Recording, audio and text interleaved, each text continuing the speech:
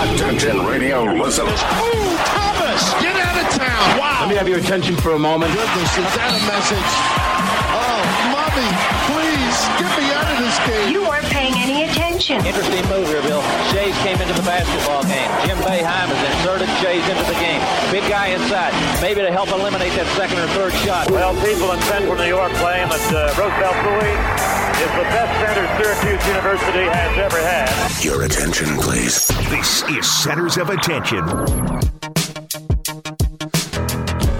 And good morning, everybody. I feel like I just left this chair. It is Thursday, February 20th, 2020. So it is 2/2/0/2020. That's the date. I mean, It's not like it's February 2nd, but February 20th is very, very close. Good morning, everybody. This is Centers of Attention. I'm Seth Everett, and former SU star Danny Shays is with us as we recover from last night's blowout loss to Louisville. I did the post-game show with Eric Devendorf and Roosevelt Bowie. I had double the fun, and wow, that was a rough game. And was there drinking involved? There should have been. Yeah, there should have been. We took some phone calls and had some angry people, and I don't know I don't know how you're angry about this. I saw this coming a mile away. My only concern, I swear to you, and this is probably the third time since I took this gig that I almost put money against the Orange. I didn't because of 9.5. I thought maybe they make it close, but I didn't give them a shot. There's so many options on Louisville, and I understand that they were having all kinds of trouble, and you heard Dan Shulman and Dick Vitale talking about it last night. You know, all kinds of things going on with them. That's nothing. They are a great team, and they're going to be a force. I don't know if they're a national championship team, but they are number 11 in the country, and they're pretty darn good. And they kept going to options where Syracuse had none. And I don't want to pin this on the front court. I don't want to do any of that. I just want to say they're in a different stratosphere. Danny? Well, I'm going to pin it on the front court, and I think that that's something we've just talked about all year. I think that there's just Sidibe is just overwhelmed in the post, fouling out in 11 minutes when game after game after game after game. It's like, dude, you just can't make dumb fouls, and he just makes dumb foul after dumb foul. I think Coach Boeheim has to start considering making a change at center. You see a lot in the NBA where you're trying to protect a guy in foul trouble. You start the backup, shorten the game, 6 minutes a half. Let that kind of early rush happen. He's not a guy involved in the offense anyway. And, the only alternative I can think of, the only move they could possibly make, is start Jesse, for, like I said, that for 6 minutes for real. Shorten the game for Sidibe. You should have done we had callers suggesting that yesterday. Wow. Shorten the game for Sidibe. Get him out of that initial. Actually, at the end of my career, when I was 40, I was playing on team. They said, "Look, we want you to start and be that. If you're going to play 8 minutes the first half, start the game. 8 minutes start the second half.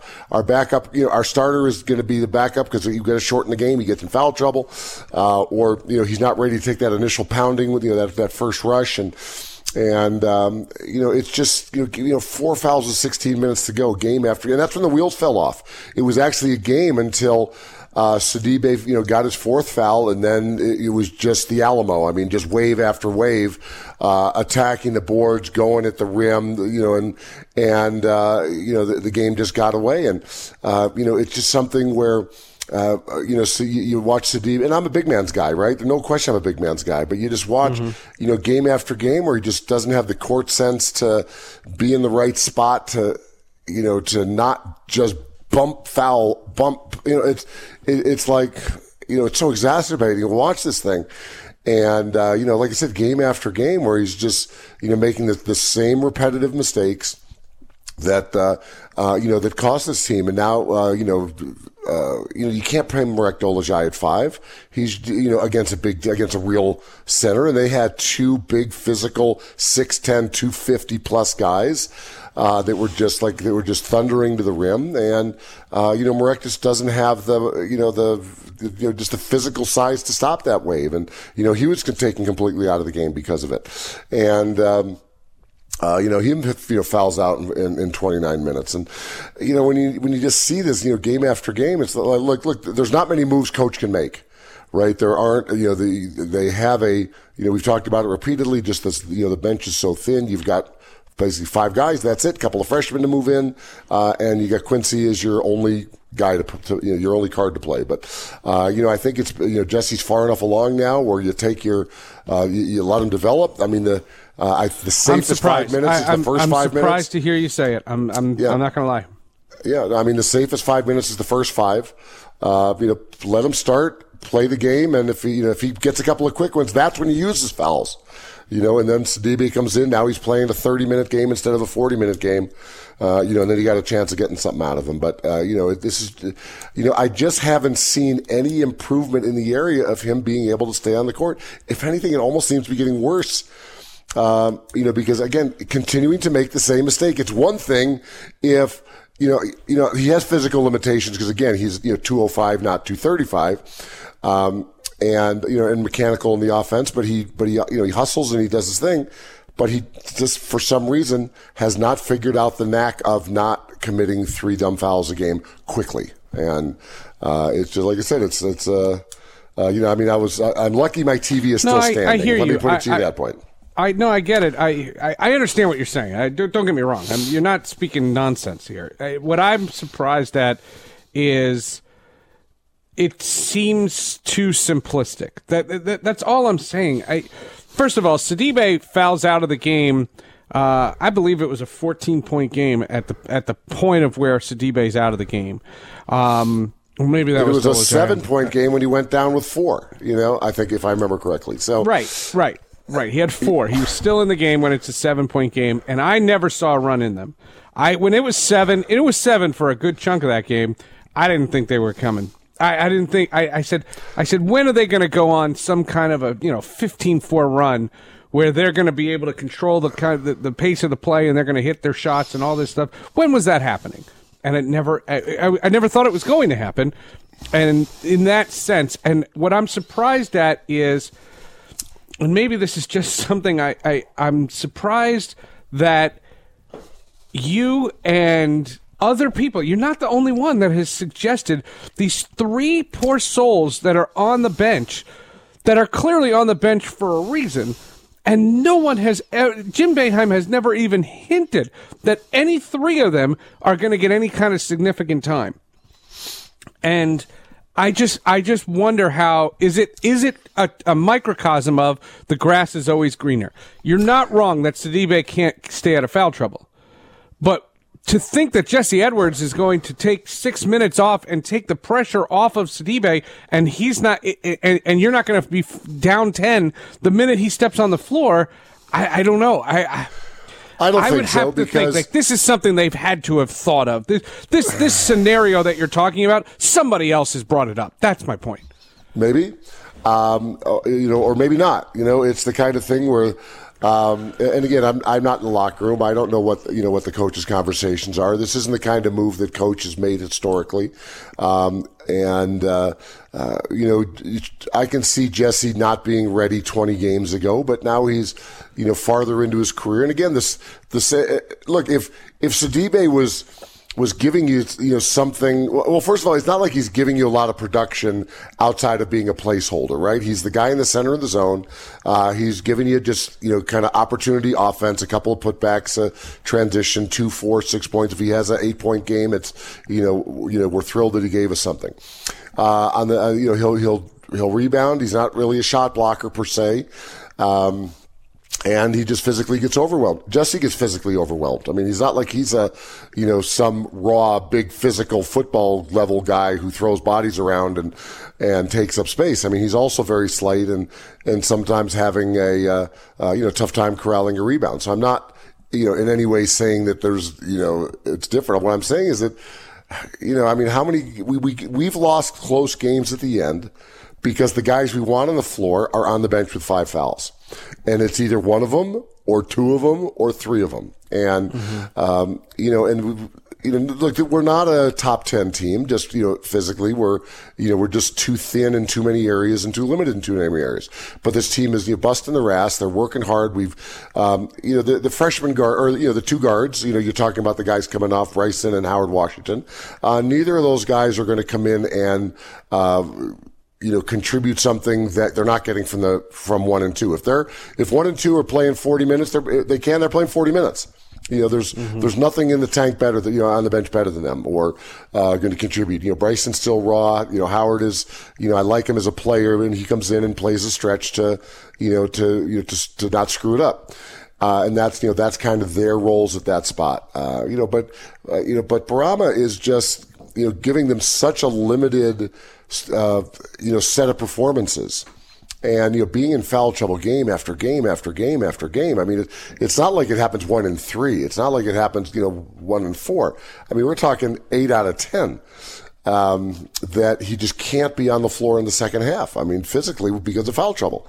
And, I don't know how, you can live with, thinking Marek's going to come in and be the miracle guy at 5. I mean, he just got steamrolled, which, he's 185. And I love Marek as a player, but that's just not his position. You might as well put Buddy Boeheim at 5, frankly, the way that, that if you're going to use that kind of argument. So that's the only thing that, the only move that coach can make to do that. And at this point of the year, I don't really see that, that it can't pay a dividend. It's an interesting proposition. Like I said, I don't know.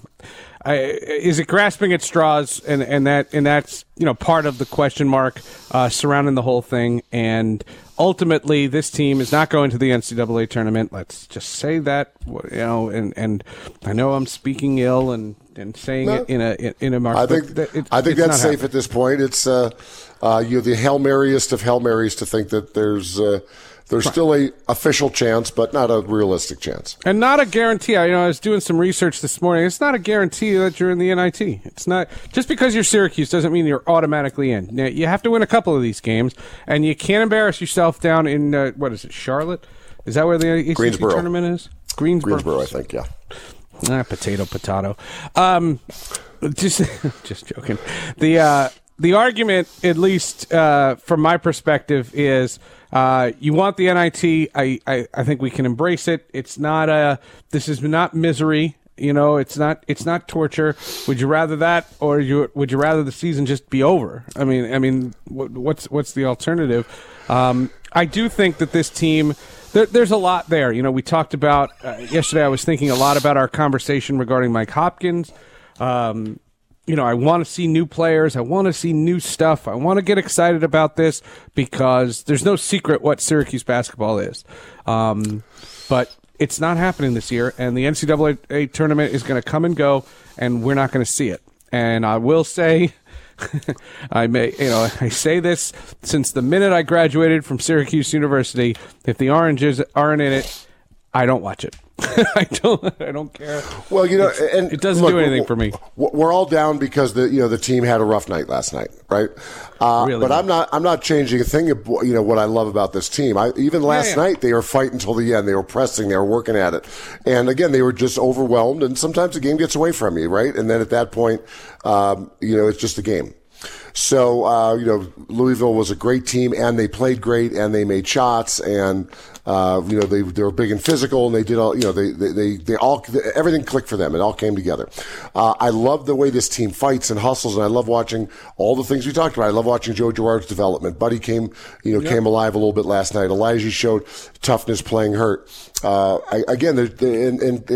love Quincy in the game with his energy and his athleticism and all the things he brings. 14 and 12 last night. Really busting it.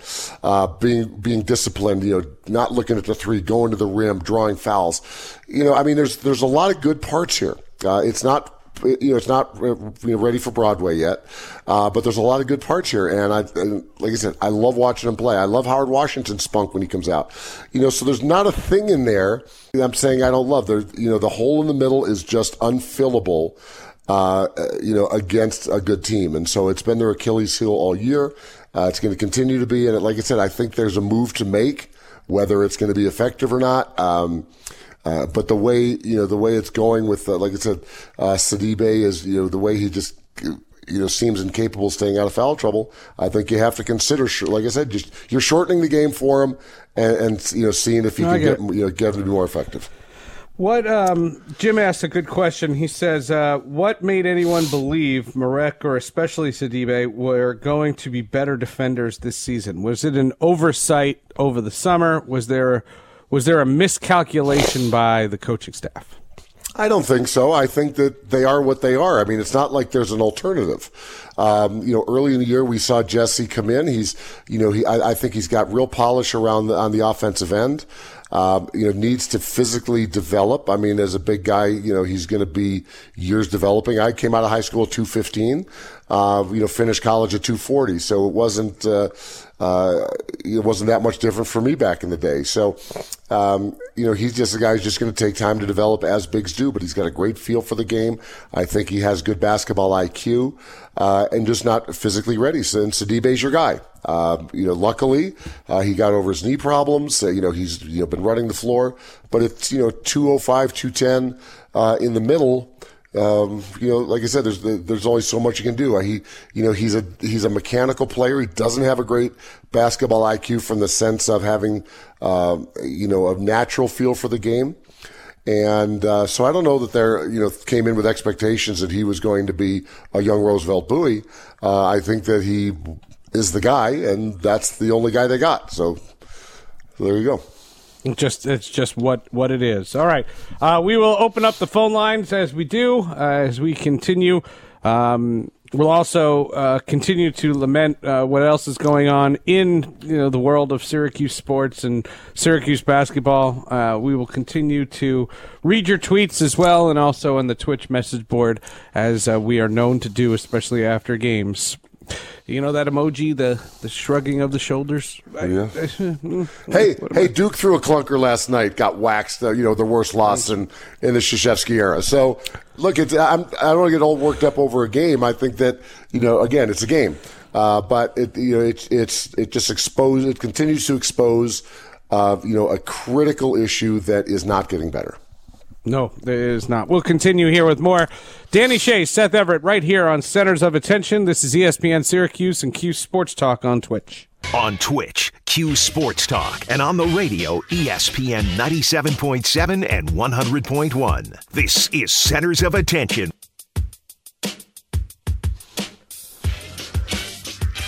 All right, just like that, 22 past 10 o'clock here in central New York. A good rant goes a long way, Seth. Yeah. There's all kinds of reaction coming in. Hey, listen, what can I tell you? What are you going to do? Hey, listen, there's talk. I think the question that was asked, though, towards the end is a good one, and that is, did anybody overestimate this team, or did you know going in that this was going to be, these guys were very limited? How much did O'Shea Brissett leaving throw them?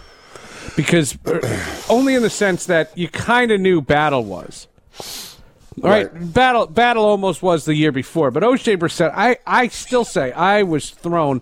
I didn't think he was ready. When it happened, I said to Paulie or whomever, I just said, boy, he needs another year. Like another year, and his stock rises, and he does have an NBA career ahead of him. And look, he's very happy. Remember, Donna DeToto went up and spoke to him and all that stuff. And it's not a bias towards him. I'm not. It's just I don't think he was there developmentally. And now I just think you put O'Shea Brissett with this group, and it's a totally different. They're an NCAA team. They're not a great NCAA team. They're an NCAA team. Well, but it fills, number one is it starts to fill the biggest hole, which is up front. You have another active physical guy who can score on his own. Right.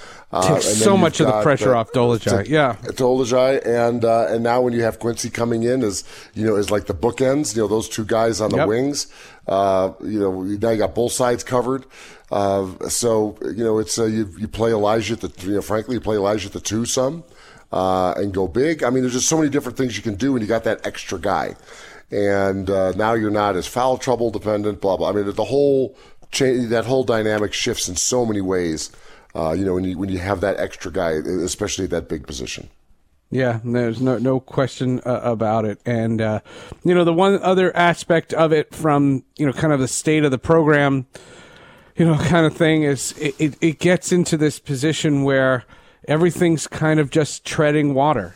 For years, you thought you knew the future. And you said, okay, Coach Boeheim's going to do this, and this.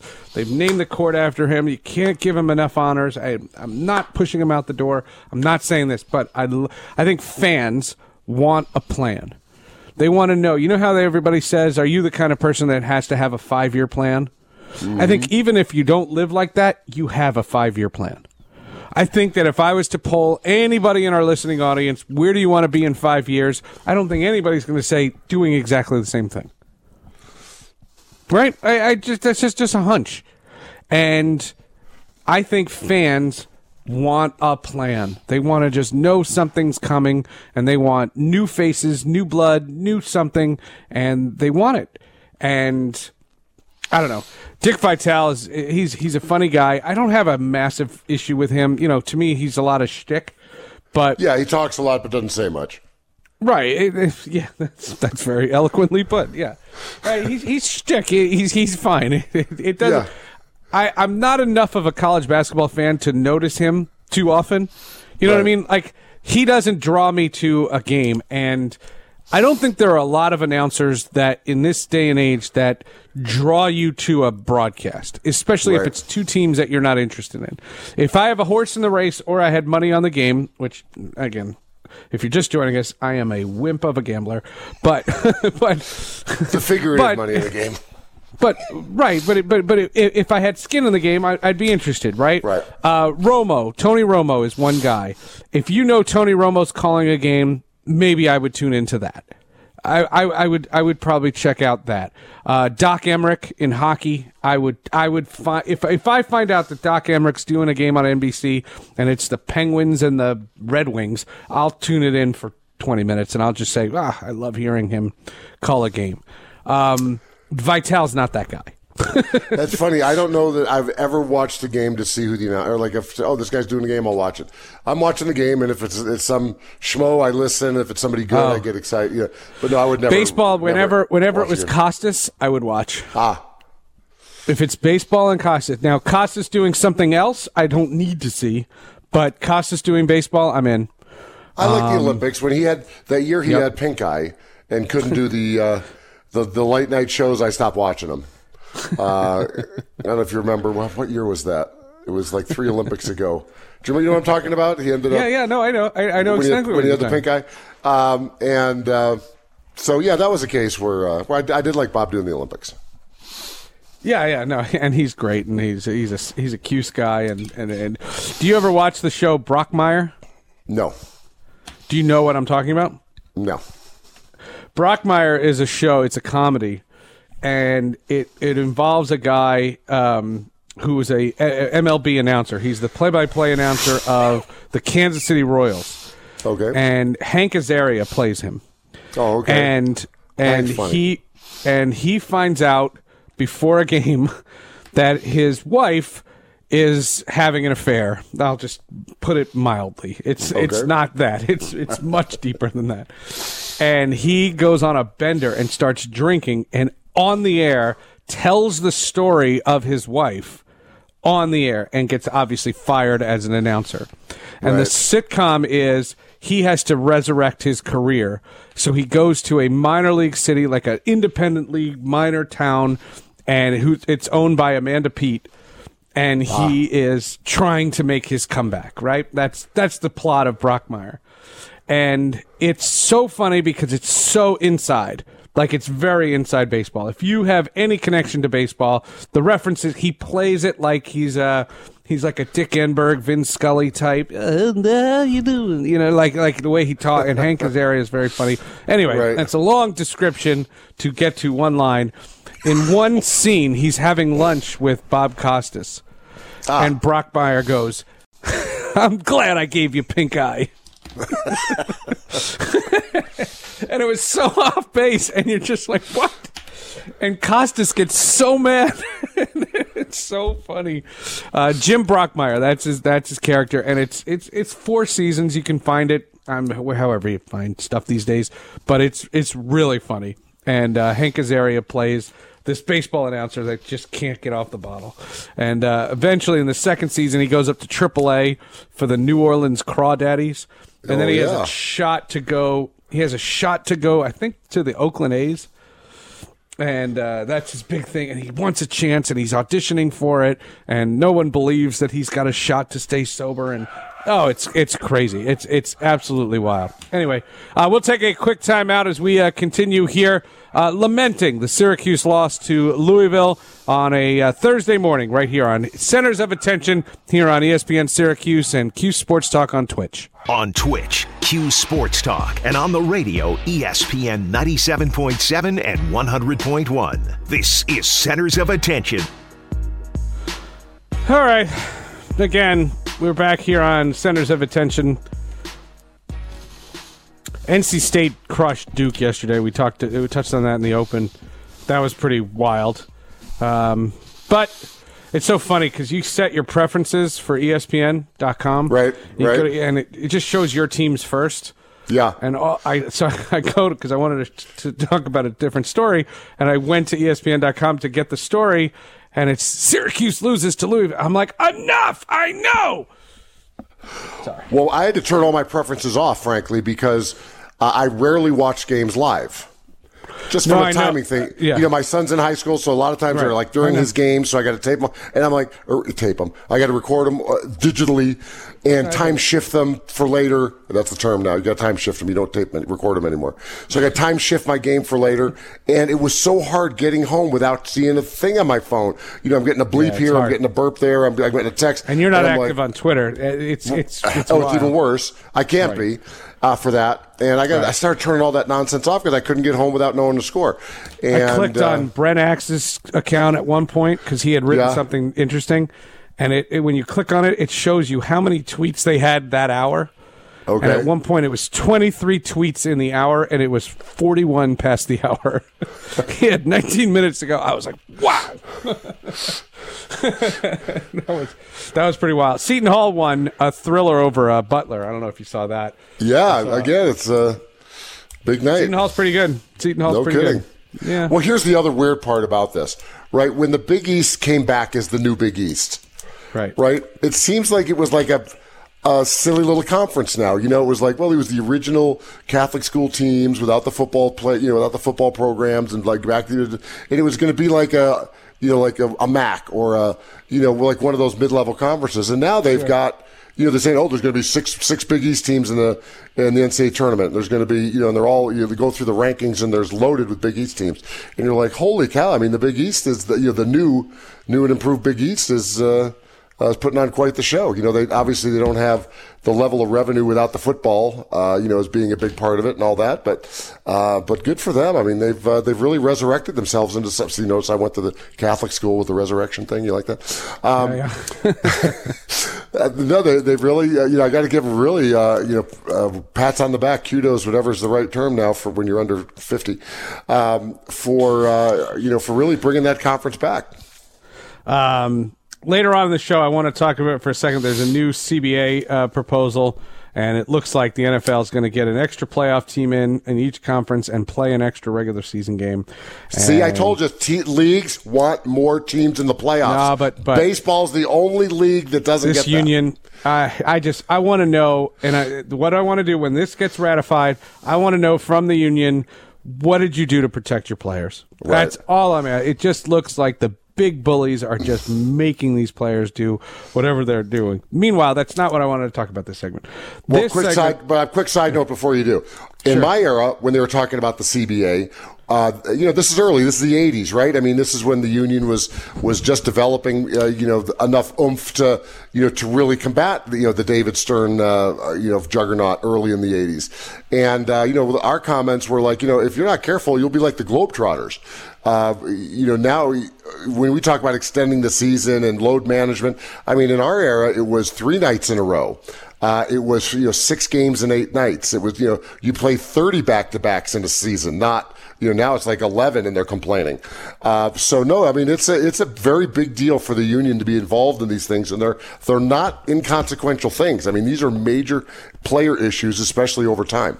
No, but the football union, even the hockey union's better than the football union. They're just the NFL players. They get bamboozled. Anyway, so we've talked about our dual adoration for LeBron James.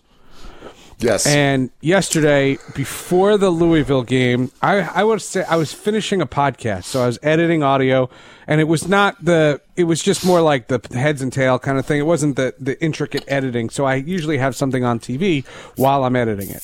And I was watching The Shop. The Shop is the HBO show that LeBron James and his business partner Maverick Carter had, and they had the governor of California. And this was an episode from 3 months ago. I'm 2 back, so I was catching up. And they had the governor of California signing the bill into law to make college athletes get paid. Right. On the show. He signed it on their show. On the show, yeah. I didn't know that. That's awesome. That's big time right there. No, he's been such a proponent of that. LeBron has been such a proponent of that. Yeah. So, and he even talked about how, in a lot of his, ideas, he would have loved to have gone to play at Ohio State for a year or 2, whatever it was. And, obviously it just didn't make sense with the risk. And, he's LeBron, right? He was, surefire number 1, all the stuff going on. But he said, look, if there was a way I could have made something, and had that dream of playing at Ohio State, which he had growing up, who knows? And, he doesn't want other players to be in that position and just have no rights to their own stuff. And that's, in perpetuity. You talk about, I'm talking to, some guys that are like, I made a game-winning shot 37 years ago. I still can't. I see it all the time on, every time the NCAA YouTube, the tournament comes up, it's in one of those preview montages, and nothing, it's incredible. No, you're right, and I do understand that part of it.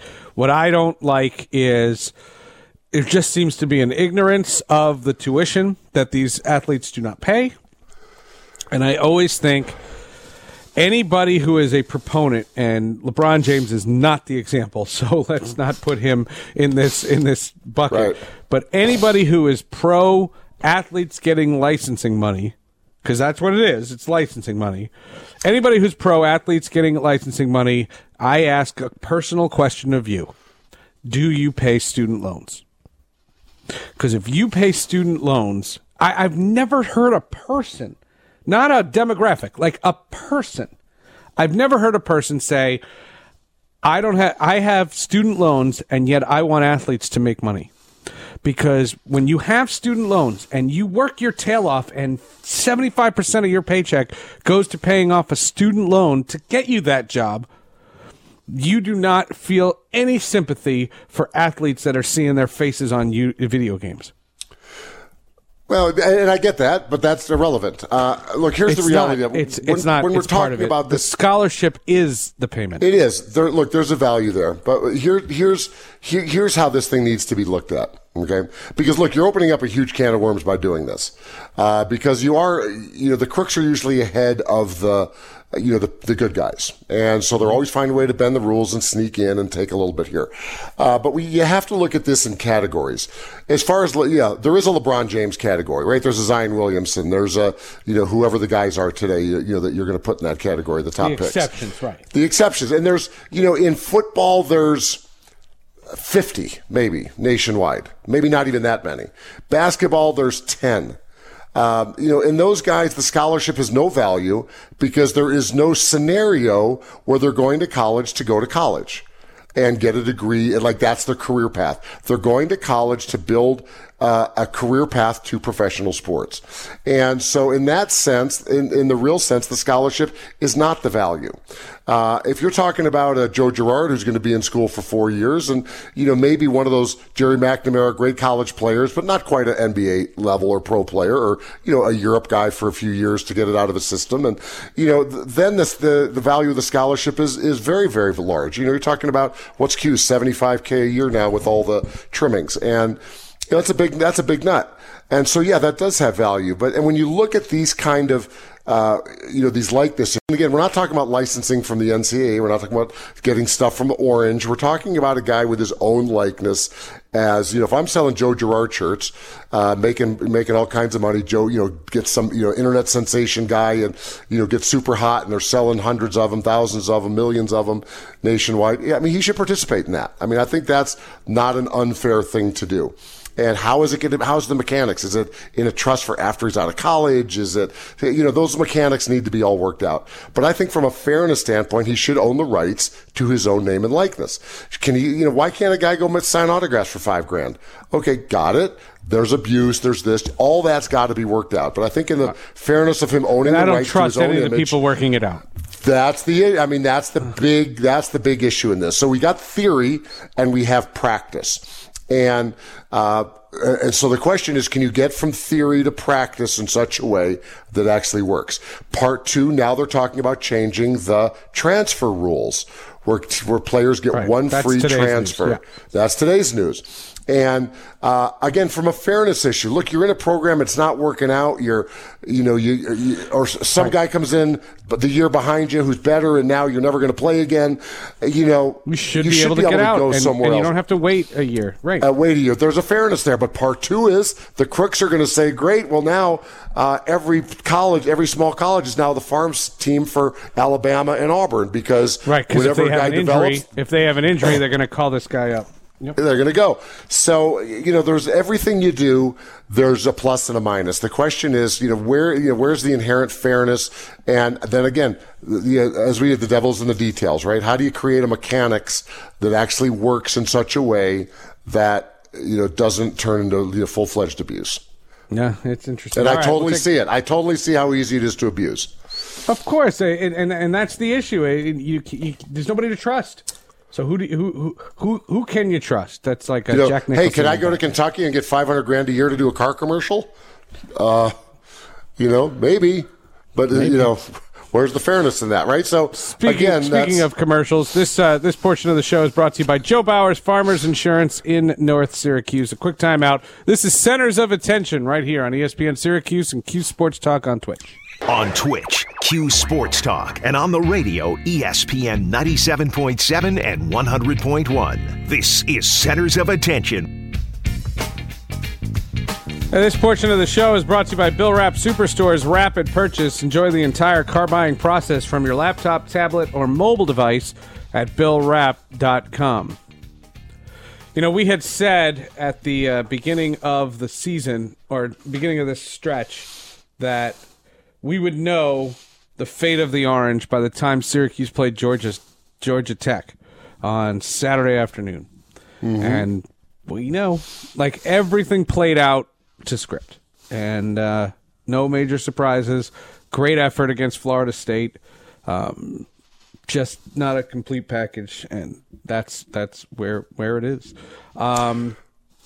One other note, I know Danny's a big fan. Roger Federer out of the French Open. He's having knee surgery, and he was playing with the pain. This is the interesting part. He was playing with the pain, and he chose the tournament he has the least success in. And he said, that's when I'll have the knee surgery. And so he had the knee surgery, and he's going to sit out the French, and he'll be fine for Wimbledon. And that was funny. And I said, you know what? That totally makes sense. If you can stand the pain, then good job. Anyway. Well, An incredible time in tennis, not to get off track too much, but when you had Navratilova and Chris Evert going at each other, right?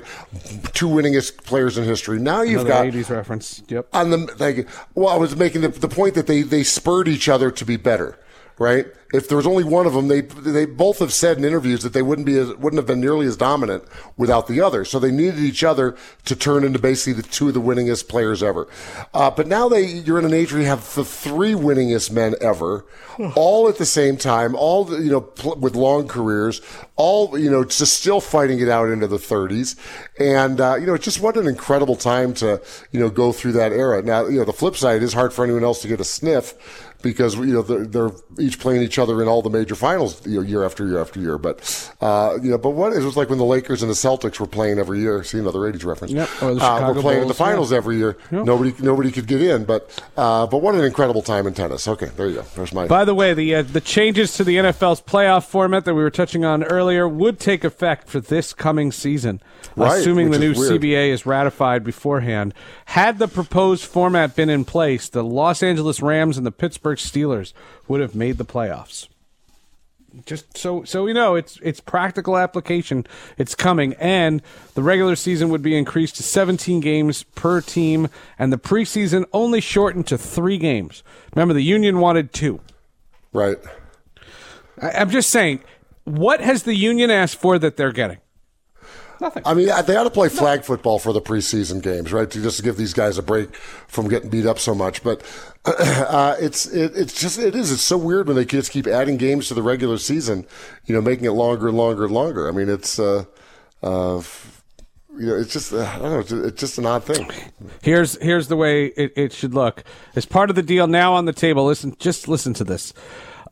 Players would go from a 47% revenue share under the current deal to a 48% share if they stay at 16 games.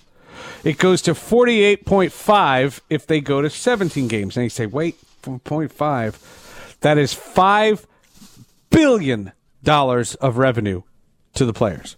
If they go from 47 to 48.5, that is $5 billion. Rock on. Rock on.